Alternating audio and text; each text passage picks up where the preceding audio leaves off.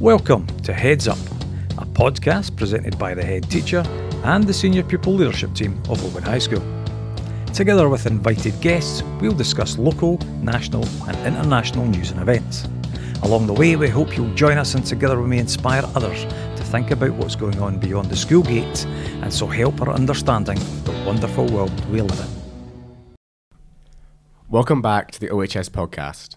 This is the first podcast of the year and we are super excited to get these back up and running.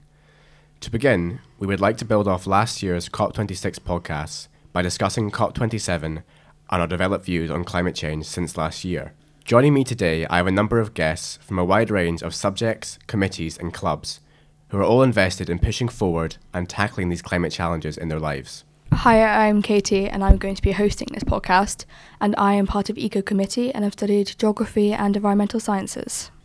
Hello, my name is Arabella Files. I'm also part of the Eco Committee and I studied Higher Geography last year.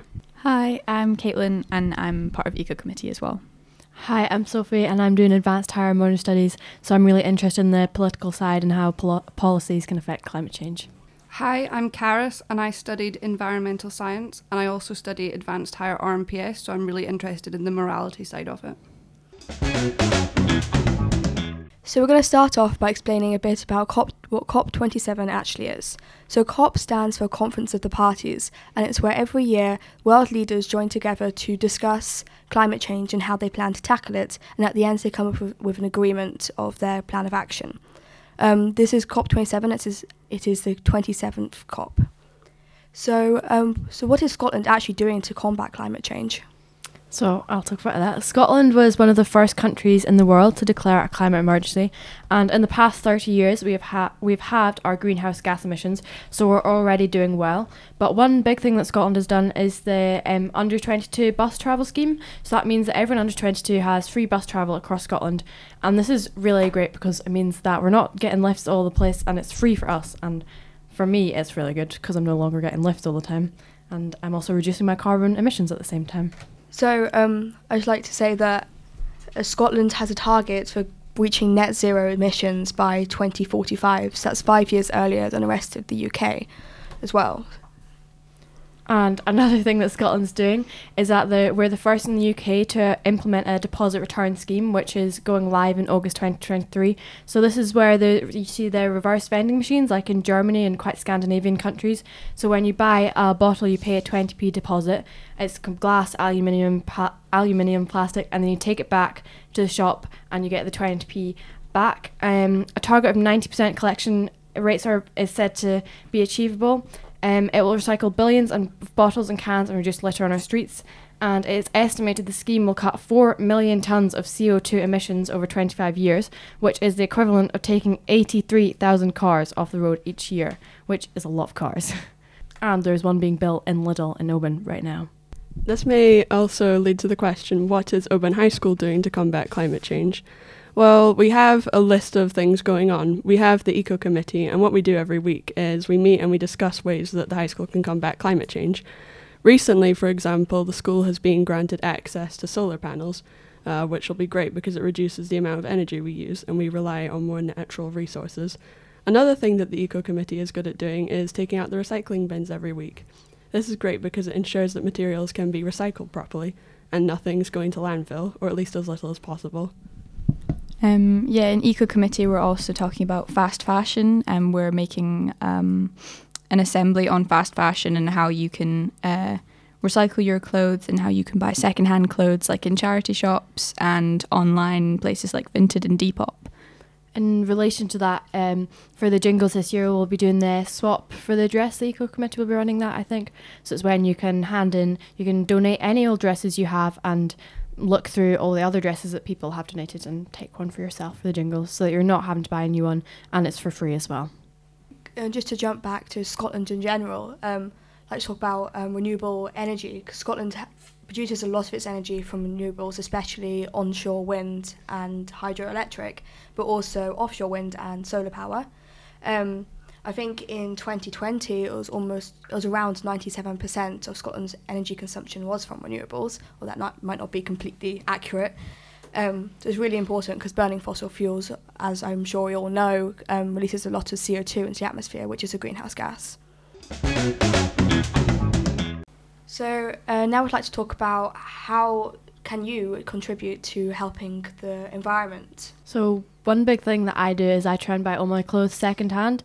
So often when I go shopping, I'll go to the charity shops and there's some really good finds there and for a lot cheaper as well. And stuff that you might not have seen before, but it's really cool. And also, if you don't want to go into shops, you can go into apps like Depop or Vinted, and it's really simple. And then you can also sell your own clothes to make a wee bit of money. And it's a really good way of clearing out your wardrobe and shopping for cheaper and just being more eco-friendly. Yeah, Vinted's really good. I use it quite a lot. And even if you're going in, if you don't live in Oban here, you could time your trips into Oban with like the trains and the buses. So you're getting there and you don't need to get an extra lift. And then, yeah, go shopping in the charity shops and you can get a lot of good things at good prices. Yeah. Another way you can contribute to climate change, especially through fashion, is through buying more clothes made out of natural materials such as cotton and linen, silk, leather, suede, anything like that, as long as you're not buying clothes which are made out of plastic, because those are harder to break down. Yeah, and also any clothes that were plastics, every time you wash them, release microplastics into the water, whereas natural fabrics won't do this. And microplastics, you can't filter them because they're so small, so they get everywhere into the environment, which is really damaging. And I think they just found at the start of this year that there is microplastic in a mother's breast milk, which is really devastating and sad to see because the baby would have been drinking that breast milk. That's not just affecting this generation, it's affecting the generation that's to come after us, and still leaving them with more plastic to deal with.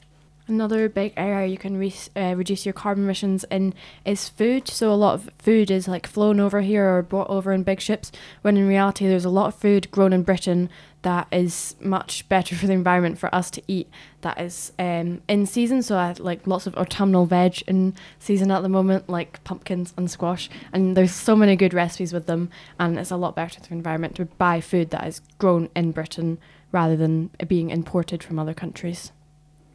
Yeah, a few years ago, maybe 4 or 5, there was a protest outside of Tesco, which I was part of. So we all stood outside of Tesco with our trolleys, and we waited for choppers to come outside, and we asked if they wanted us to unpackage all of the plastic of their food. And by the time it was like a couple of hours later, all of our trolleys were full of the plastic that had come off of maybe 3 regular shoppings. Yeah, because as many people say, skin has its own barrier and it's made to be protected, so it doesn't need all this excess packaging. So if you try and buy your fruit and veg without the outside packaging and just take it, you get reusable fruit and veg bags that are really good as well. And with packaging, just look out for foods that has least amount of packaging possible, but also just with anything that you are buying.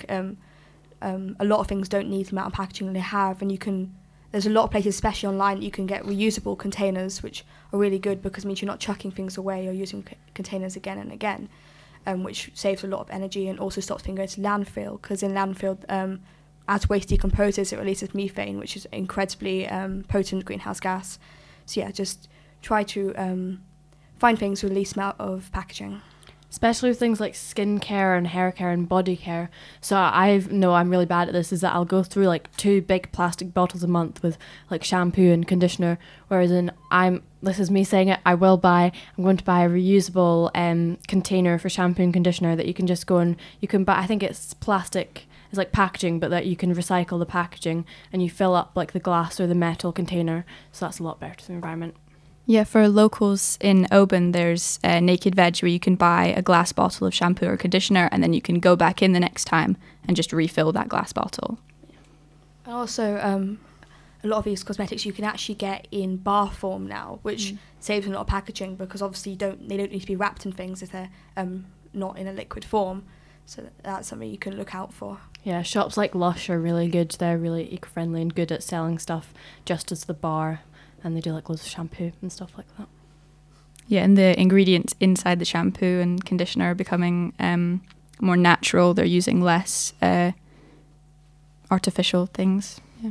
In terms of makeup, a good brand to go to actually is Hourglass Cosmetics. they have a range of eyeshadow palettes, and they're made from natural resources. And essentially with these palettes, rather than having to buy new ones every time your eyeshadow runs out, you can actually refill the pans inside the palette, so it reduces waste, again, because it's reducing packaging. So that's another really good brand to go to. And another way of reducing waste is reducing food waste. So trying to buy only the food that you will use before it goes off, and also using leftovers from meals you've made. And if there's absolutely no way to avoid it, then maybe getting a compost bin in your garden. So instead of putting it into the bin, which will end up in landfill, getting a compost bin in your garden instead that you can put food waste in, which you can then use in your garden as well to grow plants, is a much better way of doing it. So another thing to look out for when you're buying things is look at the ingredients and try to get the least processed things possible. And in foods, look out for things like palm oil, because palm oil plantations, they deforest vast amounts of the rainforest, and is really destructive. And as the rainforests are a very important carbon sink, we need to make sure we're protecting it, and also for the species that live in the rainforests. Another thing, I'm just jumping back on my point from before, is when you're buying like fruit and veg, think about, so for example, avocados, they're really trendy, but I don't think people realise they take a lot of water to grow, and you don't really grow them here in Britain, so I think they're coming from places like Brazil, but they require a lot, I can't remember the exact number, but it's a lot of water that they require for quite a small thing that is like used all at once. But if you think, I went to a cafe somewhere and they had pea avocado smash instead of avocado smash, and it tasted the same, but it's a lot more eco-friendly and good for the environment. Another thing to look out for is rice, because rice is grown in paddy fields, which release so much methane and also use so much water. So to really just try it, and if you can try and educate yourself on what foods use less water, are grown in Britain, as Sophie was saying, it's really important. You can reduce your energy, for example, by turning off your lights at home. That's a good way to reduce energy. And also just ensuring that your bins, everything is sorted into the correct bins. I know that something which would be good for the school to implement would be a TerraCycle point. That would essentially be an area where you can leave makeup, pens, use things like that. And that would be another great way to reduce waste. TerraCycle, you can go to their website and you can make your own recycling point. That's a really good website to go to. So yeah, I think just pay attention to the energy consumption in your household or any environment you're in, really. And just try and make sure, like, just the simple things you always hear, turning off your lights, having shorter showers. And if you just keep making these changes, reducing your energy consumption, it'll make a massive difference to how much energy you personally are consuming.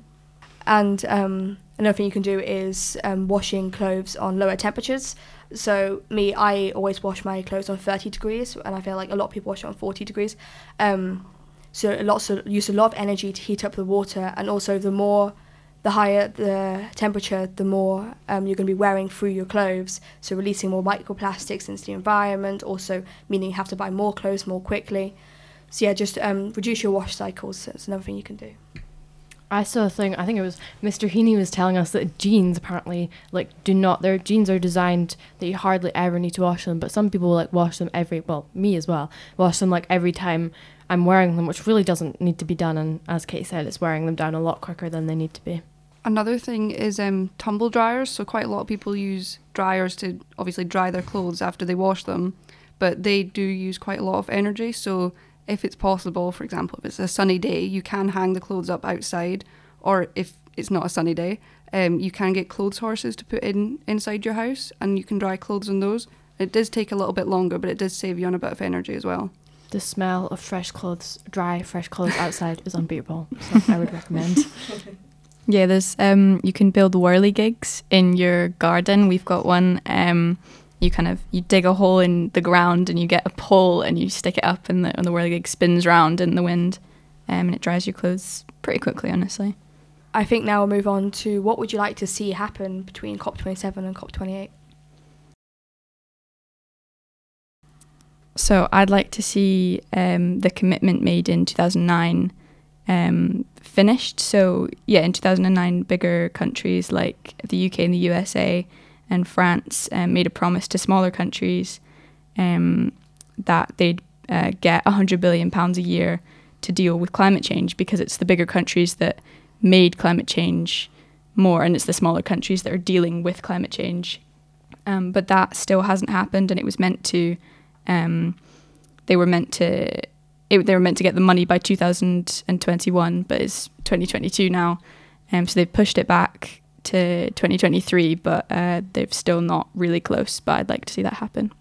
Yeah, me too. So definitely more support for vulnerable countries. So we live in Scotland and we're quite lucky to live in established countries, but others are not so lucky. We need to aid them. So for example, Pakistan, there's huge deadly floods there right now. It's extreme flooding. About a third of the country is flooded, and it's the WHO estimated the cost of $30 billion for that Pakistan is having to fund to stop the flooding. But Pakistan only accounts for 0.3% of global emissions, and all this horrible stuff is happening to them because of countries like UK and the USA who are emitting all these global emissions. Another thing I'd like to see would be more support given to farmers, like small farmers, because the most sustainable way to eat is to buy food or meat that is from local farmers. But right now, especially in the UK, local farmers are really struggling to continue with their farm to be able to pay their bills and have enough money to keep it going. So I would like to see governments, particularly the UK government, giving more support to local farmers to try and help them be able to sell their products more in the local area. So I'd like to see a greater focus on the ocean, because I feel like it's ignored a lot, but I feel like a lot of people don't know that the ocean absorbs 80% of carbon, so that's way more than all the rainforests do. So I feel like we cannot make a change and stop climate change without really protecting the ocean, because the more we just exploit it, the more it's not going to be able to absorb all this carbon. And with the ocean, that's especially important in places like Oban, because a lot of people in our town rely on the ocean for their income. For example, you've got CalMac, you've got fishermen, all the things like that. And if the ocean continues to decline, those people will really, really struggle. So towns like us will be hit hardest. Climate change has a massive effect on all the life in the ocean, but I feel like we don't really see it that much because it's kind of a hidden world from us humans. So it's really important to protect these species as well. Another thing I just want to hop on and say is that climate change can seem like not really real when you see it on the news. You see, I was talking about before, the extreme flooding, but it seems almost like it's in a movie. But we are noticing the effects here in Scotland. For example, right now, it's November 22, just to note. I think it's supposed to be like 4 degrees in the night, and in the last couple of nights it's been like 16 degrees, which is a lot warmer than it's supposed to be. And I was really surprised when I noticed that. But yeah, we are noticing it here, and it will continue to get worse. I feel like a lot of people don't realise that. They just think getting warmer is the effect of climate change. They don't realise that it can cause more amounts of rain in northern countries. So it's not actually just the warming up, it actually has a massive effect on weather patterns. We get way more storms.